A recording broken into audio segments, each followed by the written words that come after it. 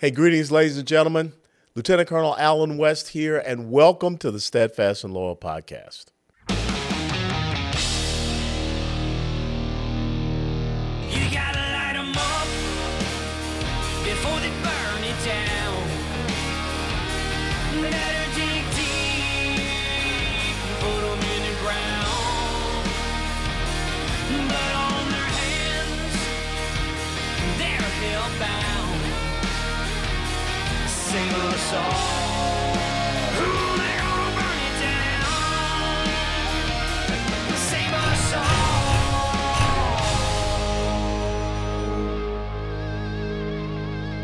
before they burn it down.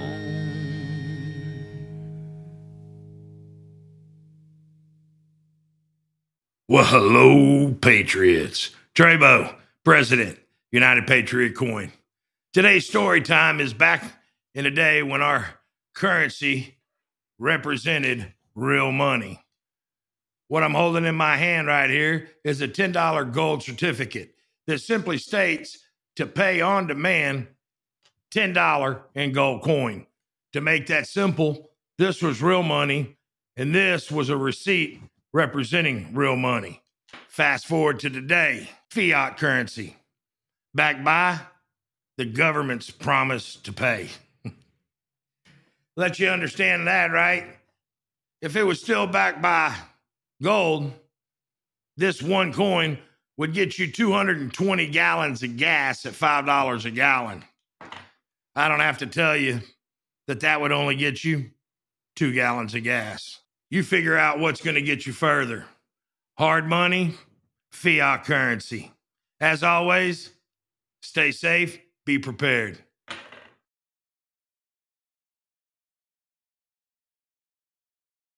Hey, greetings, everyone. Welcome to Steadfast and Loyal podcast. You know, what's going on here in Texas is quite interesting. It has an effect across the entire United States of America. When you look at our border and how wide open it is, when you look at, we could not get any legislation passed in this last legislative session that dealt with school choice, legislation that would have prevented China from buying up farmland or any land here in the great state of Texas. And there are several other issues that are very disconcerting. So we are seeing record numbers of Republican challenges that are to our Texas State House members. I believe the number is up to 51. And we're joined today by one of those individuals that's going to be challenging a sitting incumbent in the Texas State House, and that's Dale Huls. Dale is an Air Force veteran and a former military contractor, which means he's really smart.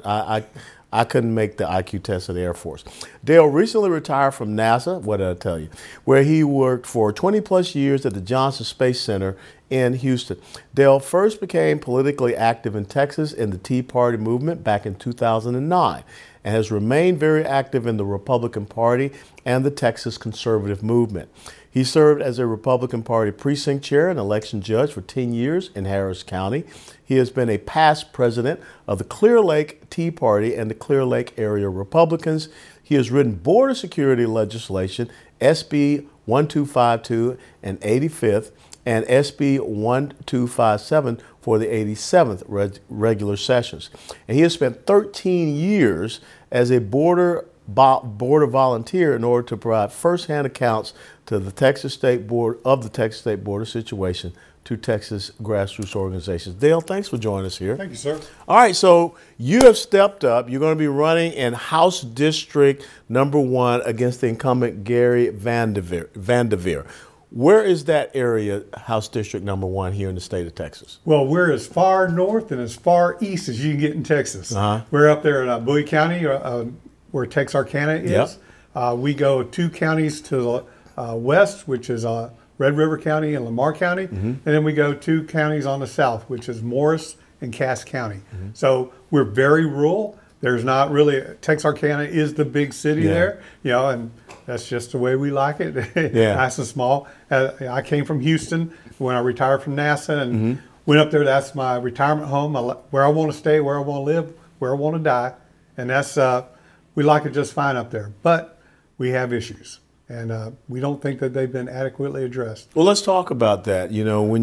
Because obviously something stirred you in your soul to say that, I'm going to raise my right hand again, like I did when I joined the Air Force, and I'm going to seek to, replace an incumbent member of the Texas State House. So what were the, let's say, top 2, maybe 3 issues that you see that are causing you the most concern?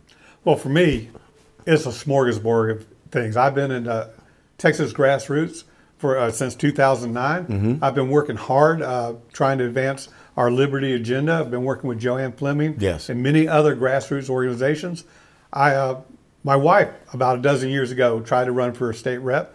She was not successful, but she did join the Texas Voter Volunteers. Mm-hmm. And she come back all excited, telling me all about it. And I'm like, honey, that's dangerous.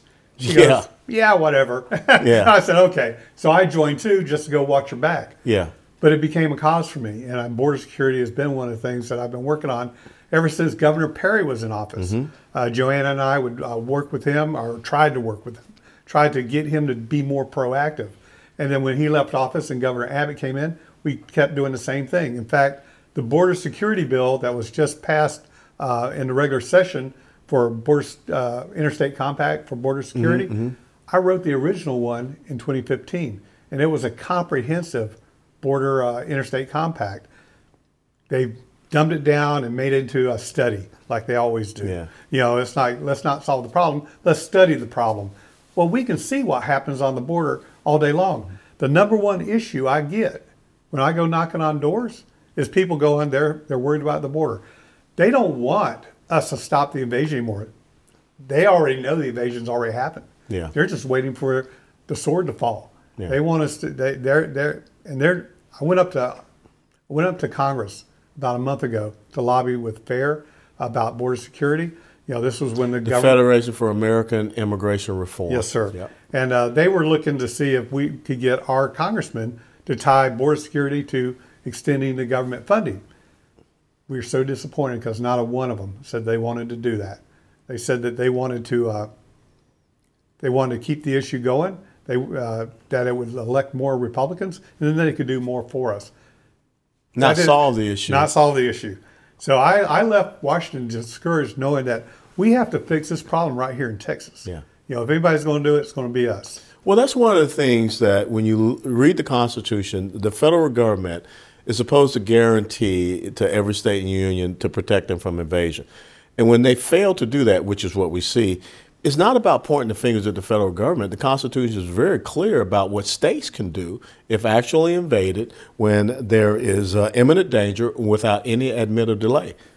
What do you think is the problem here in the state of Texas where, we're pointing fingers at Washington, D.C., but we're putting illegals on buses and sending them all over the place, and we're still allowing them to come into the state of Texas? I believe it's a lack of fortitude in our leadership. Border Patrol wasn't even organized until like 1928. Mm-hmm. Texas took care of its borders since before it was Texas Rangers. Yes. When we were our own country, we took care of our borders. Yep. We've always taken care of our borders. It's just in modern times that we have bought into the notion that the federal government is all-encompassing and all-powerful. It's not that way. The federal government is given authority over immigration in the Constitution, not over border security. Mm-hmm. That was always a given that was on us. And we have not exercised that well in the last 50 or 60 years. I think the last time we actually did any of that was under the Eisenhower administration, mm-hmm. when he said, okay, let's round up these people here in our country illegally and ship them back over. We have fallen into the trap that the government knows best, federal government knows best. And we just haven't had leaders that want to attack, the status quo, if you will, of border security. No matter how bad it gets, no matter how many thousands of our people die because of fentanyl poisoning, mm-hmm. no matter how much crime is raised by undesirables coming across our border, no matter how much a burden it puts on our education and our medical systems, mm-hmm. because we have so many people who can't even speak the language or contribute in a significant way to our country. We at one time, when Ellis Island came about, those people were asked to not be part of our welfare system. That's still on the law today. Yeah. Yet we just ignore that completely.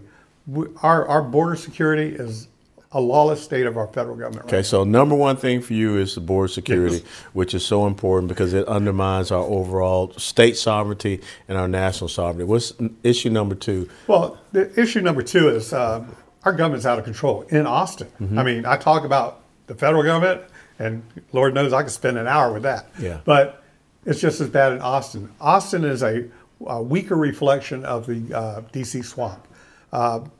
When Gary Van Dever, the state rep I'm running against, first came into office 10 years ago, our state budget was $106 billion for the biennium.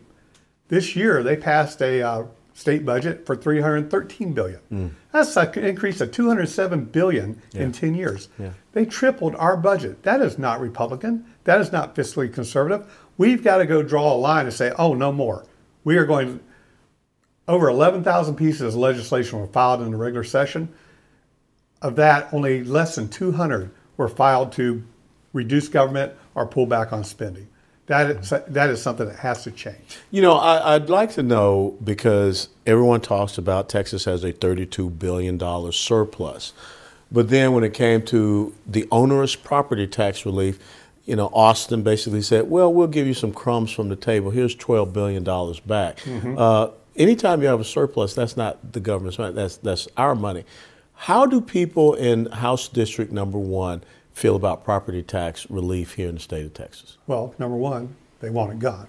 Number two is they don't feel like they got enough. You know, in my district, the one I hope to represent, we are land rich and money poor. You know, our great wealth is in our land, our farmland, our ranch lands, our natural resources out there, and that's what we're taxed on. It's like our property tax are like a wealth tax to rural Texas. So it doesn't really help us at all. We have people coming in from outside our district that are buying an acre of land for $12,000, $15,000, $17,000 an acre. And I sat in county commissioner courts and they go, my gosh, the land's only worth $4,000 or $5,000. But they can afford to do it. But they can afford to do it. What that does is it drives everybody's property tax up. And we're now pricing long-time generational residents out of their own properties because they can't afford the property tax. Do you have a lot of people that are losing their farms and losing their ranches? Yes. In fact, I talked to a family up in Lamar County. They owned a dairy, Star Farms Dairy. And I talked to the gentleman who owned it. He goes, I'm going to have to sell next year. I can't afford to run my dairy, a small dairy like this, because of the regulations, because of the taxes, because we get no relief. If we were a special interest group, we might get some federal funding or some state help, but we get nothing. So he goes, we got to sell it. I go, well, if you don't mind me asking, who are you selling it to? And he goes, well, I know you ain't going to like to hear this, but we're selling to the solar farm people because they're the ones who are buying up all the land out there. They have this. And they're subsidized. Yes, and they have this massive solar farm out there. And that's not the only thing. Like I say, we're land rich and money poor. They're going after our resources, our land, not for our benefit, but for Dallas' benefit. You know, they're looking at the Marvin Nichols Reservoir, which will basically take away Red River County, and plus all the mitigation that goes along with having a reservoir built there for Dallas. They're looking at 90% to Dallas and 10% to us out of that reservoir. There's also another thing going on there with a wind farm project that is looking in Lamar County, Red River, and Fannin County. I'm not against wind power. I'm not against drinking water. I'm not against solar energy. But when you put massive projects like that all into a poor rural district, which basically is going to eat up vast chunks of where we are, I have a problem with that. Sure. And I want to go out there and protect them. That's why I go to city council meetings. I go to commissioner courts. I go out everywhere I can to hear and listen and learn what our problems are. And we're finding out these things. I've learned so much since April when I first started running. I never had a clue on what was going on. You know, you'd see these solar farms pop up next to the expressway and such, and you go, now I know why. It's all part of a bigger plan. And it's something that nobody is there's no champions for the people Yeah. in rural Texas. Well, I will tell you that here in Texas, I don't think have forgotten a couple of winters ago when we had this over-reliance on wind and solar, and we had that Arctic blast that came down through this state, and it shut down Oh, yeah. all of the quote-unquote renewables. And we found that they could not meet the output that they were required to do. And, of course, we had no backups. The natural gas was not ready. We're shutting down all the coal-fired plants, and we have an abundance of coal here. So are you concerned, you keep bringing up Dallas, and I live here in the Dallas Metroplex. Are you concerned about Texas becoming so centric on these major urban population centers? You've seen the growth of Houston, Harris County, Dallas, and Dallas County, Austin, Travis County, San Antonio, Bexar County. Tarrant County is growing big, and now is starting to extend west into Parker County. Do you get the sense that the rural counties, because there are 254 counties in the state of Texas, I know, but maybe it's like that top 6 or 7 are dictating the policies for the rest of the state? Absolutely. Let me put a little bit in perspective. My county, Bowie County, right now, we have 440 precinct chairs, Republican precinct chairs. In Harris County, where I came from, we had 1,064 precinct chairs. That's a big difference. Even on a good day, we get 400 precinct chairs in a meeting. That's still vastly extends of what we're looking at in rural Texas. Our current our current representative, he got $54,000 from the speaker in the last campaign cycle. That's not helping a fellow incumbent win his race. That's buying a vote. Yeah. And the speaker and Gary Van Dever votes with the Speaker of the House right down the line, 100%. There's no dissent between them. In fact, he's one of his biggest supporters. Because of that support, Van Dever supports Democratic chairs in the Republican-controlled House. He voted to impeach Ken Paxton as a loyalty test, and he's just simply not addressing any of Texas Republican priorities that we name in our conventions. Yes. So that's a big problem with that. And I look at it and one of the ideas I have is I think maybe it's time for Texas to start looking at a sort of a electoral college when it comes to state amendments in Texas, where maybe 3/5 of the county, in addition to the popular vote, have to agree to an amendment before it goes in our Constitution, because all you need is 5 cities in Texas to get anything you want in the Texas Constitution. We have no voice out there in the farms and the ranches out there. We have a ton of people, but we are not concentrated. We don't have the money resources that the big cities have. We don't have the organizations that they have. Like I was telling you earlier that, when I was out block walking, it's not really block walking where I come from. It's county road walking. And it's like... And you can walk a long ways on those county roads. You drive for a mile and a half to the next house. So it takes a long time to do that. But that's what we do.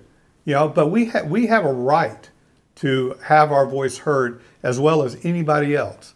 I mean, if I was to be blessed with a victory and could be able to represent the people at House District 1, when I go in there, I'm not going to be told to shut up. I'm not going to be said, you're a freshman. I'll look them right in the eye and say, I may be here for the first time, but my House district is not a freshman district, and they deserve the representation anybody would get.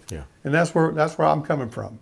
So the election is first Tuesday in March of 2024. That's around the corner. Yes, sir. When you really think about it, because most people are going to kind of mentally shut off, over the Christmas and New Year's season. Then you come back January the 4th. Then early voting starts like 19 February. 20th. 20th of February. One day off. That's not bad for an Army guy. Those Air Force guys. They got to be deal. But, okay, so 20th February, and then that's it. Yes. What's your pathway to victory? Okay. I started this race against Van Dever, $200,000 to nothing. Okay?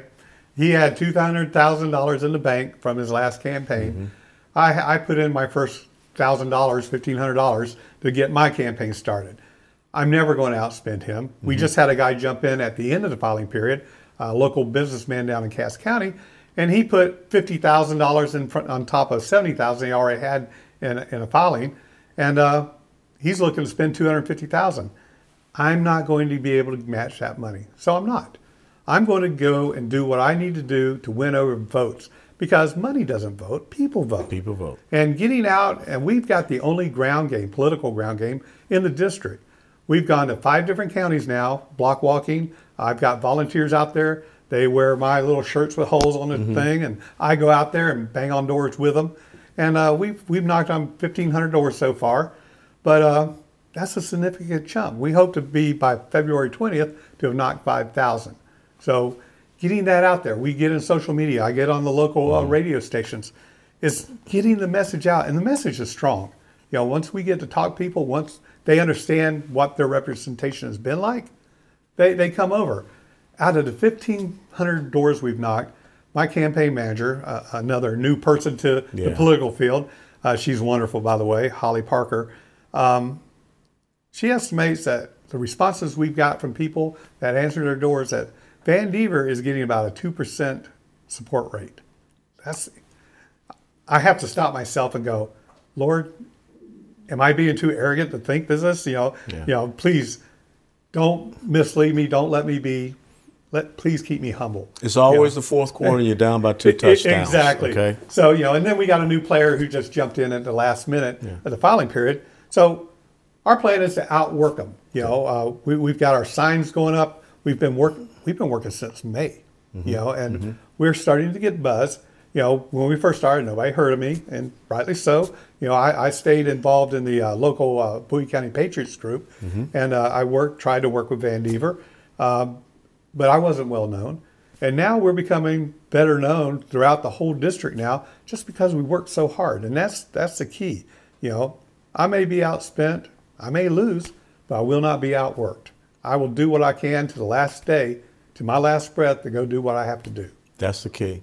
Is your spirit and the grassroots, you know, focus to get out there and, like you say, not get outworked. Okay, the last question, and I told you before we started, there'll be a tough last question. When you look at the camera, and I don't want you to look at me, I want you to look at the camera, and I want you to tell not just the people in Texas, but the people across the United States of America that are going to watch this podcast, why this Texas State House District and your race is so important. Not just for Texas, but for America. So why?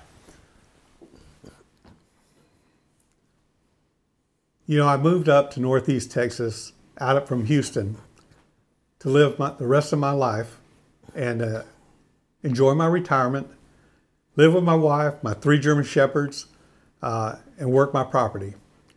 I've always been involved, in the last 15 years, I've been involved in Texas politics at a grassroots level. I've always advocated for our principles and our values, and the work has not bothered me. I managed to do a career plus my activism. When I retired in December, I kept looking around for somebody to take on Van Dever and do what must be done in Austin, because the Texas House has been blocking Texas from realizing its greatness. You know, the Texas myth that everybody talks about. I go overseas and talk about Texas, and people automatically go, oh my God, you live in the best place in the world. And a lot of that is a myth, because we have a Texas House under control of Democrats that are being locked into special interest, and they're not doing what the people want them to do. So I'm running to help do that. We had one of the best border security bills that I've ever seen any legislature ever put together, HB 20 by Matt Schaefer. And we came within the final vote in the Texas House of passing that. On the final vote, a Democrat stood up and said, Mr. Speaker, point of order. We think that if we pass this bill, it's the same as declaring war on Mexico. Well, forget the fact that it looks like Mexico has already declared war on us.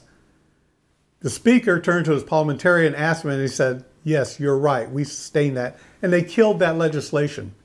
6 Republicans tried to petition to overturn the Speaker's ruling. If they'd had 10 Republicans, they would have been able to force a vote. We were just 4 Republicans short of forcing that. If we'd passed that bill, it would have passed on final vote, it would have passed in the Senate. We would be in a lot different place than where we are today. And that affects not just Texas, not just our southern border Texas, but all of Texas and all the United States, because we have a massive wave migration coming through our southern border that is illegal. That is something that I want to go. We don't need another Republican down in Texas House. We don't need just another quote unquote conservative. We need Spartans that will go down there and stand in the gap and challenge on the House floor without fear of retribution and do the right thing for Texas. That's why I'm running. That's why it's important to Texas. That's why it's important to America. And let me just add in that the parliamentarian for the Texas State House is an Obama supporter. He's a Democrat. And that was the person that allowed that ruling to come about. Dale, because Gary Van Dever's the guy he's ran against. Dale, where can people follow you and how can people learn more about your campaign? Well, they can follow me on hulsinthehouse.com. That's my website. I'm on Facebook. I post regularly on there about what our activities are. That's also Huls in the House on Facebook and Texas Dale on Twitter. Or I guess it's X now. So that's where you can find me. Or you can call me. I'm at 281-658-9480. I talk to anybody who calls.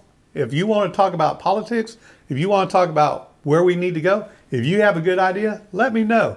I reach out to everybody. It's hard running in a rural district. Fundraising is just not there. So we do with what we got, and we trust in the good Lord to give us what we need. And we're going to go for it. And I think out of all the three candidates, I think our campaign is best positioned right now to take it home in March. Well, Dale, I want to thank you, and you have my full support and my endorsement. And please, put that out there on whatever platforms you have, because we need you. And the Texas State House, as you just articulated, is so important, not just for the state of Texas, but for the United States of America. And we've got that myth that is out there, we got to make it truth. Absolutely. Once again. So, ladies and gentlemen, thank you so very much for joining us on this episode of the Steadfast in Law podcast. Thank you so much, Dale, for taking time out of your busy schedule to be with us. If you like this podcast, please click that like button and share it with others. And until next time, steadfast and loyal. Before they burn it down.